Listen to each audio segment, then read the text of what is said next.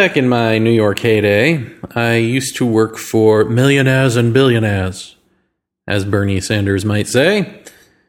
Some through temp jobs that were long-term, and then a couple of those temp jobs actually became jobs. And what I noticed is that even though they had different personalities, these cajillionaires, they had a lot of similarities, and the atmosphere that they created had a lot of unhealthiness to it in the same way. At two places I worked for, well, at one place I worked long-term, there was a coworker who, believe it or not, even on day one, would just come over and like back his butt up to me and fart, like if I was like in a corner doing filing or something. And he I guess he thought it was hilarious. It was like a little brother, big brother thing, I thought, that he was trying to do.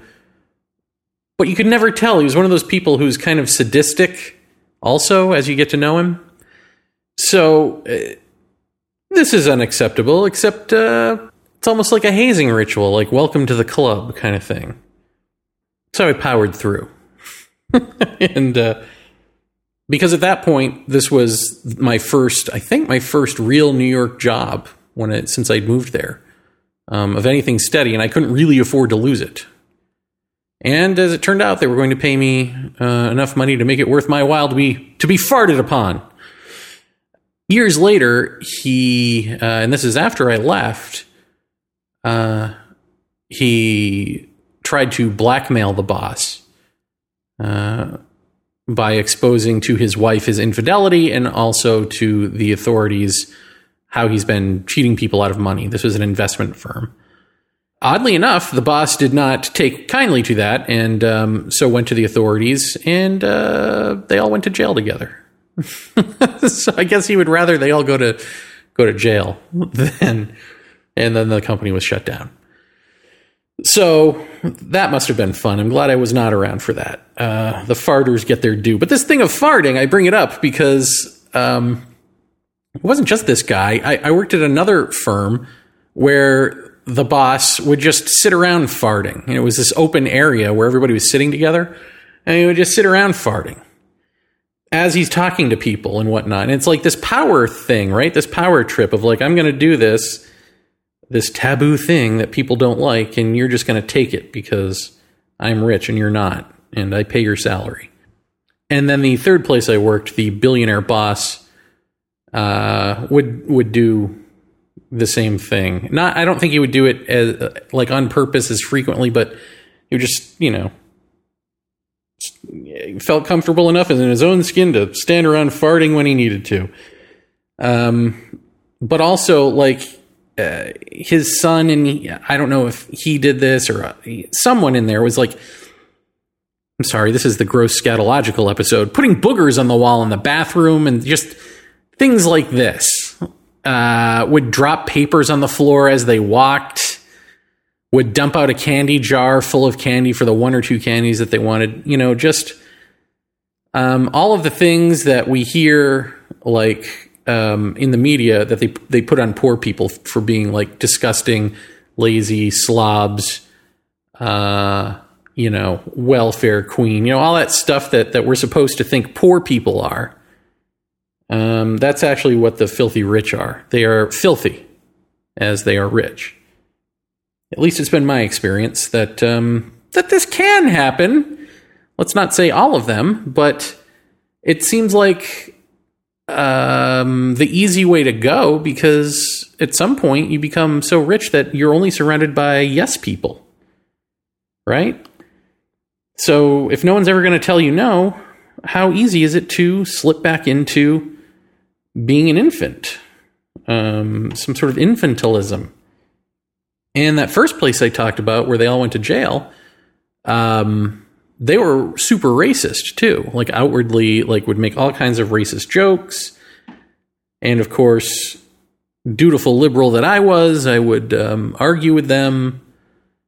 And I guess I justified staying there to myself, not just because I needed a job, but because there are two things you learn along the way. Well, one is that they were always jokey about it. Like, they were saying it out loud, but they were still jokey about it. And there's something about being jokey about it where I'm just like, I can't really tell if they care. Like, my immediate boss at this job was gay, and no one was making homophobic jokes, right? So part of my naivete back then was like, can a gay man be racist? Like, really? Turns out, yes. Yes, anyone can be anything they want to be in this life, right? So this is who they were. But the other point I want to make about, like, taking it in that situation, because some of you listening to this are probably have been in similar situations where you feel morally obliged to leave a situation that you can't afford to. And I mean, unless it's super awful and unbearably, like making you do things that are illegal or that you don't want to do, maybe you stick it out, because at the end of the day, at least this is in your face and you know what this is. So you get to know how people think, as opposed to them just putting up a front and then behind closed doors, But also in the terms of, like, financial institutions, they're all corrupt, right? I mean, name one that isn't. So pick your poison. You can take a stand against Corporation A and then go to Corporation B, and they're still screwing you. Or I know people who, rail against corporatocracy and they won't work for big business, blah, blah. But you still have to go to the bank and cash the check from wherever you work. And that bank has a history of atrocities to it, no doubt. So you can't get away from that because that is who we are. That is the society that we've built. And that is the society that is spread globally. And that is who the Western mind is. That is what thought does. Thought eventually corrupts. It is corruptible. It is corrupting. So better to understand this and understand the world you're living in than to run from it or claim that you're above it, but still, you're still contributing to it. So the thing that I want to impart here is this idea of success. This is a culture that worships success at all costs. To the extent that an alleged, maybe he is at this point, I don't know, but I don't know that he really was when he said it, an alleged billionaire, Donald Trump, who was a reality TV star and a failed businessman, and a narcissist, and probably a sociopath, definitely a pathological liar, he can become president. And he is these things. So don't anybody try to comment about, no, he isn't. Come on, dude.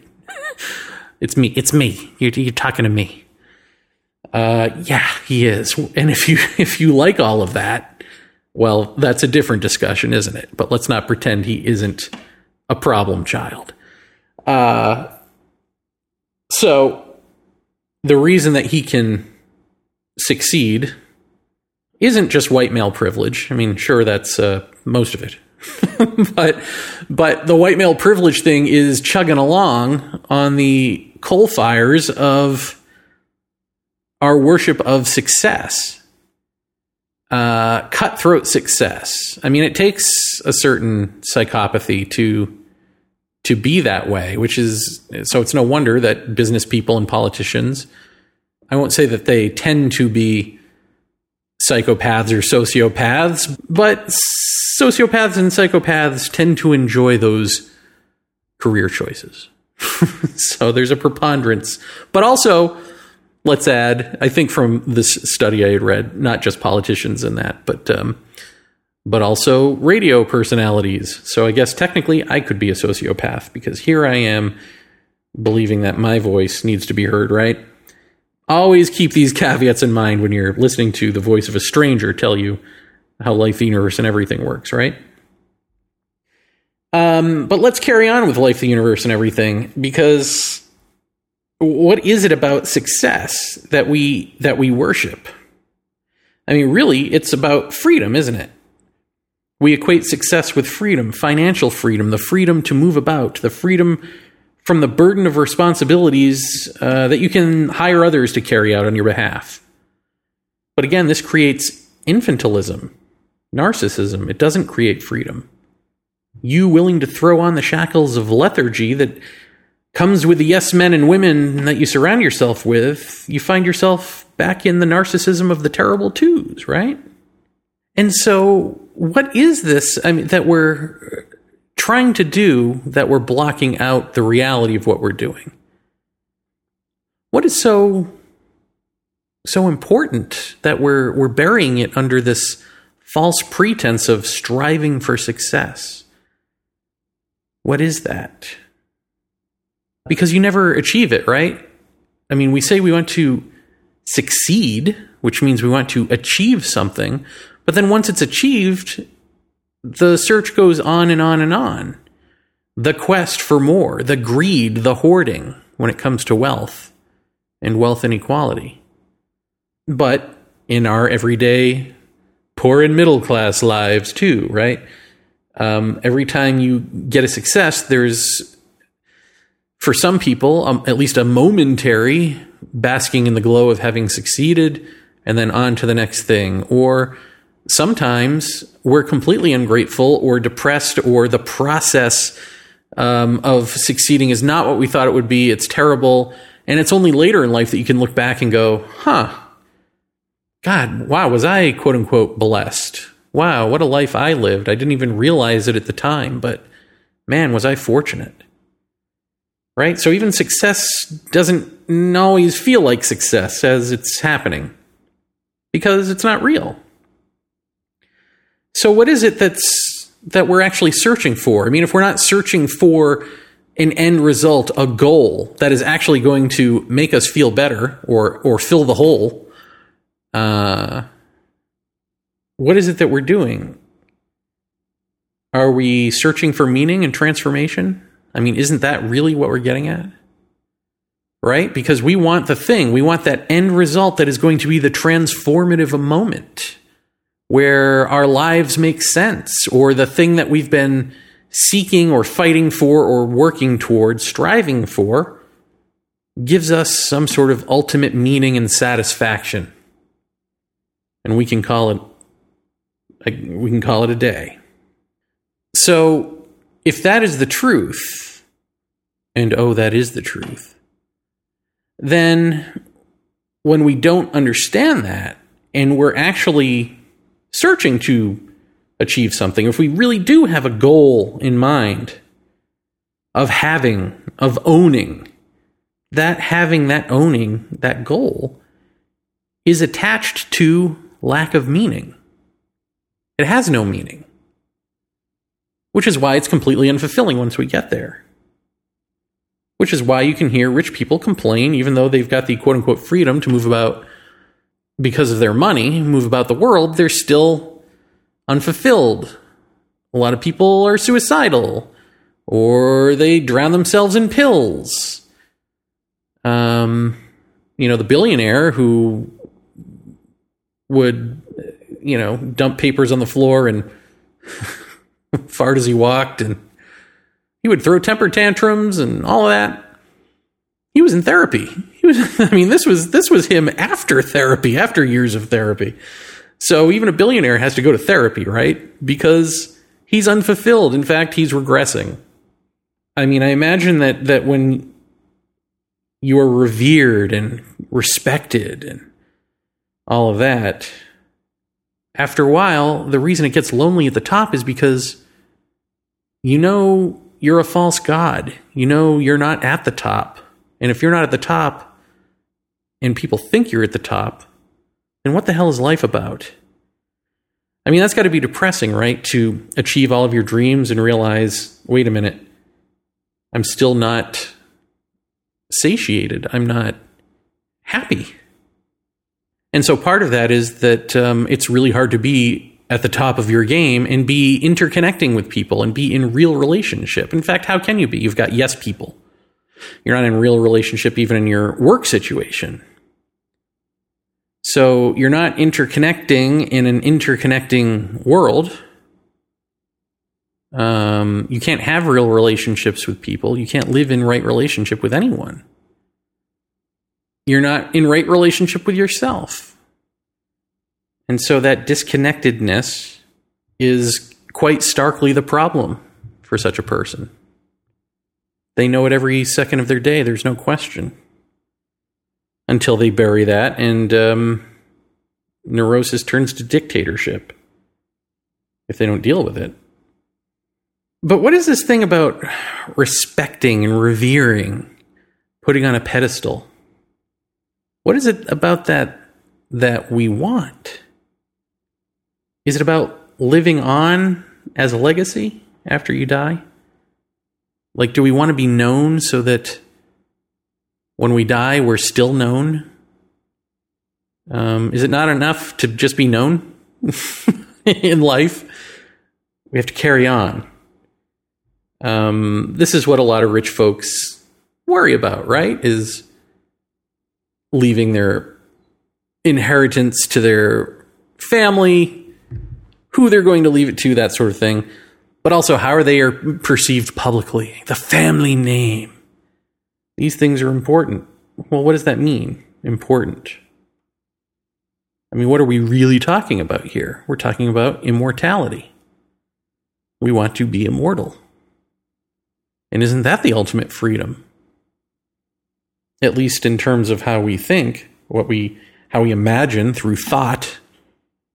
But when we imagine through thought, and when we plot our lives through what we imagine, when we dream big and aspire and then achieve, and that achievement has no substance to it, or not enough to complete us, then at what point does it dawn on us that the whole rigmarole of that is incorrect? That even the language that we're using to describe us moving through life and what we should and should not do is unhealthy. And the unhealthy is always alerting us to a bigger problem, right? These unhealthy ways of being. Even though they are problematic in and of themselves, they are also symptomatic of the larger problem, the overarching meta problem, which is we are oneness in denial of oneself.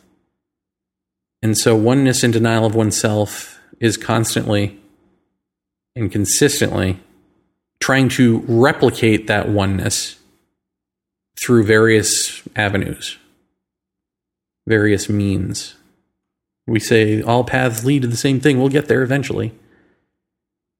But no, they're just crazy straws. They're not really paths. And everyone loves a crazy straw, right? Until there's a little hole in it, and then the suction sucks, and then you're sucking in more air than juicy juice or whatever it is you've got going through that crazy straw. And then you realize crazy straw is not fun anymore. And so, what an analogy. That's kind of where we are as a society, right? This crazy straw called Western culture, pop culture, well, it's about to pop. And pop in such a way that we can only hope we'll have the ability to look back and go, oh, what did we do? But we don't know that we'll even have that ability, do we? And what will success look like then? In the aftermath of our demise? Culturally, maybe as a species, who knows?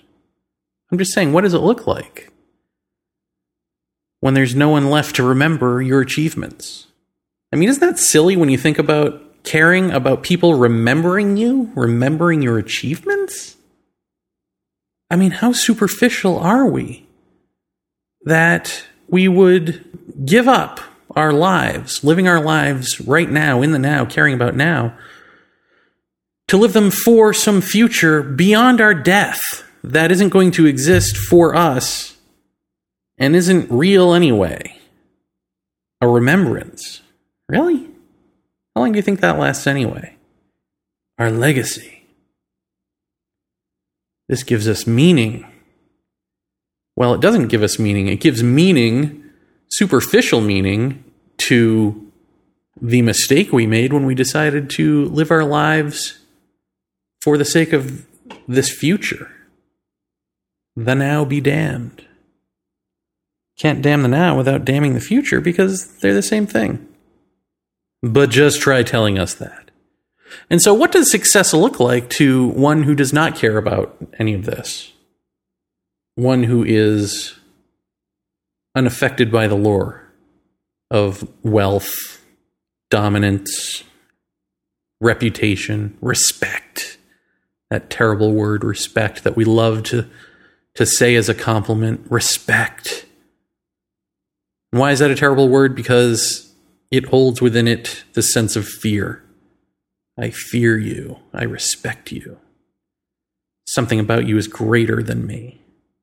It's this elitist, fear-mongering word that we throw around to say, I appreciate you. I think appreciation is the last aspect on the list of what respect is about.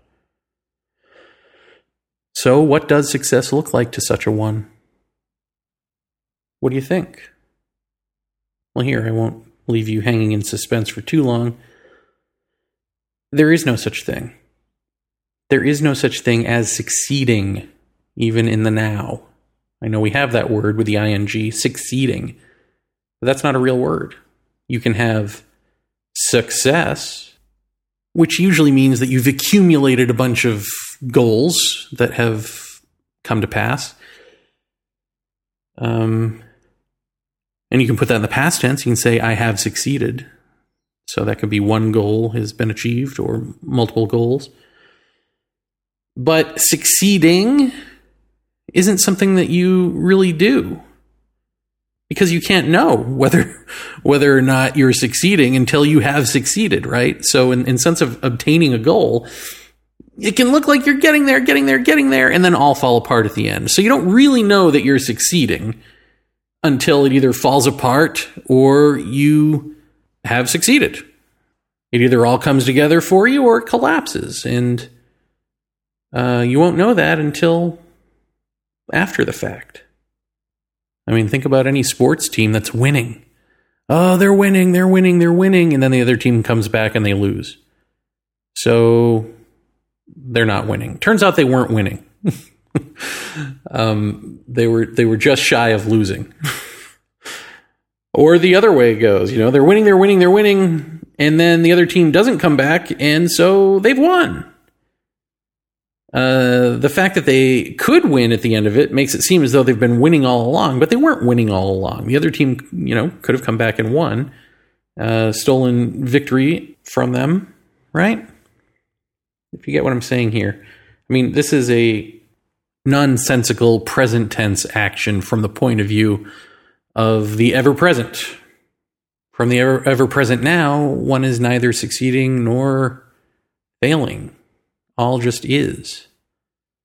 All of those succeedings and failings are happening right now. And also happening right now, when one lives in the now, is the feeling one gets from having achieved something, from achieving.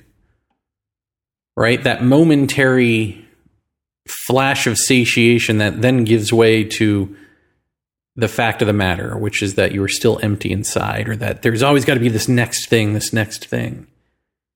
The thing that keeps drawing us into that repetition is that with each goal achieved, with each success, there is, again, unless we're truly depressed and we can't see it until we look back on it in life, go, oh yeah, that was really something. If we feel it as we're going through it, there is the feeling of completing something, of achievement, right? The feeling of it. But it's fleeting, it's instantaneous, but it's striking. And so we keep chasing after it like a high. But that high that we're chasing after, that satiation, that feeling that we no longer have to strive for anything because we are complete. That feeling is the feeling of wholeness, of timeless awareness. And when we drag a feeling from the timeless into time, we can only experience it in fits and starts. It has to stagger. It has to conform to time. It can't be an ever-present feeling. Now, I don't know how it is in other countries, but isn't it interesting that in America, there is this push to legalize pot. And you can come up with all the positive and true excuses to legalize pot in terms of, prison populations and racism, and it's good for whatever, medical marijuana and all that. We get it. But lost in that discussion, probably on purpose, is the fact that we are an addicted society to all kinds of drugs, be they pharmaceuticals or illegal substances. We love getting high. And I'm just going to go out on a limb here and guess that our getting high or getting drunk or whatever probably has been on the increase with wealth inequality, with the destruction of the American dream, that you can work your way up, that you can dream big and achieve your goals, whoever you are, pull yourselves up by the bootstraps, and you can be president someday. No, you can't. So you can if you're a criminal, if you're a white-collar criminal. Sure, right this way, sir. But no. And so, as that dream of achieving dwindles to nothingness, we seek our high somewhere else. It's no longer in work ethic and achievement and all of that stuff. That's been taken from you, right? So what do you turn to? You turn to pot. You turn to something else to make you feel good, to have a substitute sense of achieving, to a substitute sense of satiation and happiness, of freedom, of joy even. And you hear people say it too, right? They say like, well, God, if I got to do this 9-to-5 grind, if I have to have this crappy job that I can't stand, this go-nowhere job, because we don't have careers anymore, we have jobs. And what is a career? It's the dream of advancing, moving up, making more money, having more prestige, a position above people, being an expert, being known. All of that stuff that we just talked about. If that's taken away and you're just like flipping burgers for a living, you're darn well right going to want to get high, most likely, to have to live that life, because that life doesn't have the joy of accomplishment in it. But the joy of accomplishment, as we've just discovered, also doesn't have the joy of accomplishment in it. It has the fleeting momentary sensation of the ever-present case of joy as your being. Incidentally, I suppose you could make an argument that marijuana is a completely different way of avoiding one's life than alcohol. Alcohol, of course, is still the drug of choice for many, but alcohol is about numbing out, right? Purely and simply numbing out. Whereas with pot, people, if they're not paranoid, and even paranoia is a form of creativity, but people tend to feel creative. They tend to feel like they're in a creative process, like everything's amazing, and wow, isn't this a great idea, and funny and giddy, and when you sober up, you realize the ideas were crap half the time. I mean, some people claim that they're more creative on it. I would say that that's not the case, but it can be the case. But I guess my point is that it can equally be the case that your ideas are crap, because the ideas aren't the thing. The thing that's happening with pot is the feeling it's bringing you, right? Which then gets interpreted into how amazing and creative these ideas are. But the point is that it does present something that, more than just numbing you out, makes you want to take an action, makes you want to be a part of something, makes you want to create, makes you want to do artwork, makes you want to write a screenplay, right? Whether the idea is crap or not, it brings you to that excited place of doing that a lot of the time. And so, could this be telling us that in an America, in an economy that had upward mobility and at least the illusion of being able to pull yourself up by the bootstraps and work your way up and become middle management and then president someday, in a world where we believed that, whether it was true or not, and it probably was for a time, but regardless, that still is not our truth. It's still an unhealthy way of being in this world. And so even the most successful among us would numb out. With alcohol, they numbed it out. That the fact that their lives were ones of discontent when they should have had everything, or they should have felt like they were going somewhere. Now we don't have that. Now we don't have that upward mobility. Now we don't pull ourselves up by the bootstraps. We don't have careers. At least we don't, in our minds, feel that we can do that as much as we used to be able to. You know, if you're lucky, you can educate your way there or talent your way there. But most people understand what the economy is, and it ain't promoting that anymore. So where do we get that from? If we're not going to sit still and be, you turn to the next numbing out drug of choice, which doesn't just numb you out, but makes you feel as though you are doing something creative and amazing and goal-oriented, right? So perhaps those who don't want to legalize pot because they see it as a gateway drug to other drugs, what they're missing is that it's not that. It's a sign of our times. We don't just want to numb out. We want to numb out and move up in the world. That's our fantasy. Not just that this all goes away, but that we're somehow deeply and giddily involved in something bigger than us, but that also comes from us. So as we move along in these talks and as we contemplate our lives, let's always keep in mind that the reason we're doing so is because we want to know reality as it is. We want to understand ourselves as we truly are.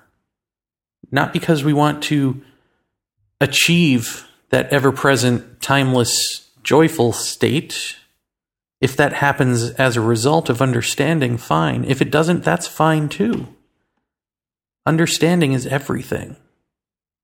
And it has to be this way because there is no such thing as success. Therefore, there is no such state as succeeding. There is no ever-present moment of succeeding. So we cannot get to the ever-present moment, the timeless, using the tools and the lingo of time. Thought itself cannot touch the timeless. It can only emulate the qualities of it in antagonizing, addictive ways that, like any good symptom, remind us of our disease. And so when we talk about the moment after a success, after an achieved goal where we are satisfied and satiated, that moment isn't created by the achieving of the goal. If it were created by the achieving of the goal, it would be finished. It would be whole and complete. So what is creating that sensation of fullness for but a moment? It's actually the giving up of the goal. The quote-unquote achievement, the success of the goal, is the giving it up. Is the giving up of doing all of the stuff you've been doing and striving toward. And once that's gone, once the doing has dissolved, there's just a brief blip of being or beingness that washes over us. But it washes over us in the way that the tippity end of the shallows of the ocean wash over one's toe. If we didn't understand the rest of the ocean, the depths of it, or even the deeper shallows of it that could wash over our entire body, if we didn't understand that, we might think that the little tippity end just going over our toe feels really great and we need to keep chasing that. But we don't know what we're chasing. We don't even know that we shouldn't be chasing at all. We don't know that the chasing, after the sensations and the feelings and the satiation, the goal, we don't know that all of that is in the way of the goal, the satiation, the being. All of our doing is in the way of being. The experience of being, pure being, which of course transcends and includes all of our doing. But we can't know that point of view, that perspective as a first-person experience and identity as that until we see the futility of the identity that we have now as the seeker, as the doer, as the achiever. One eye open is still half asleep.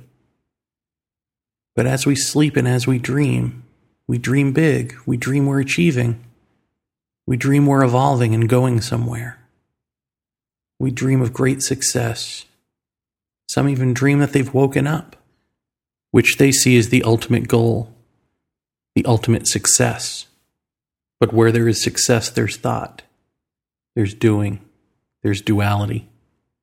And where there's thought, doing, and duality, there is no awakening. There is no timeless now. There is no being.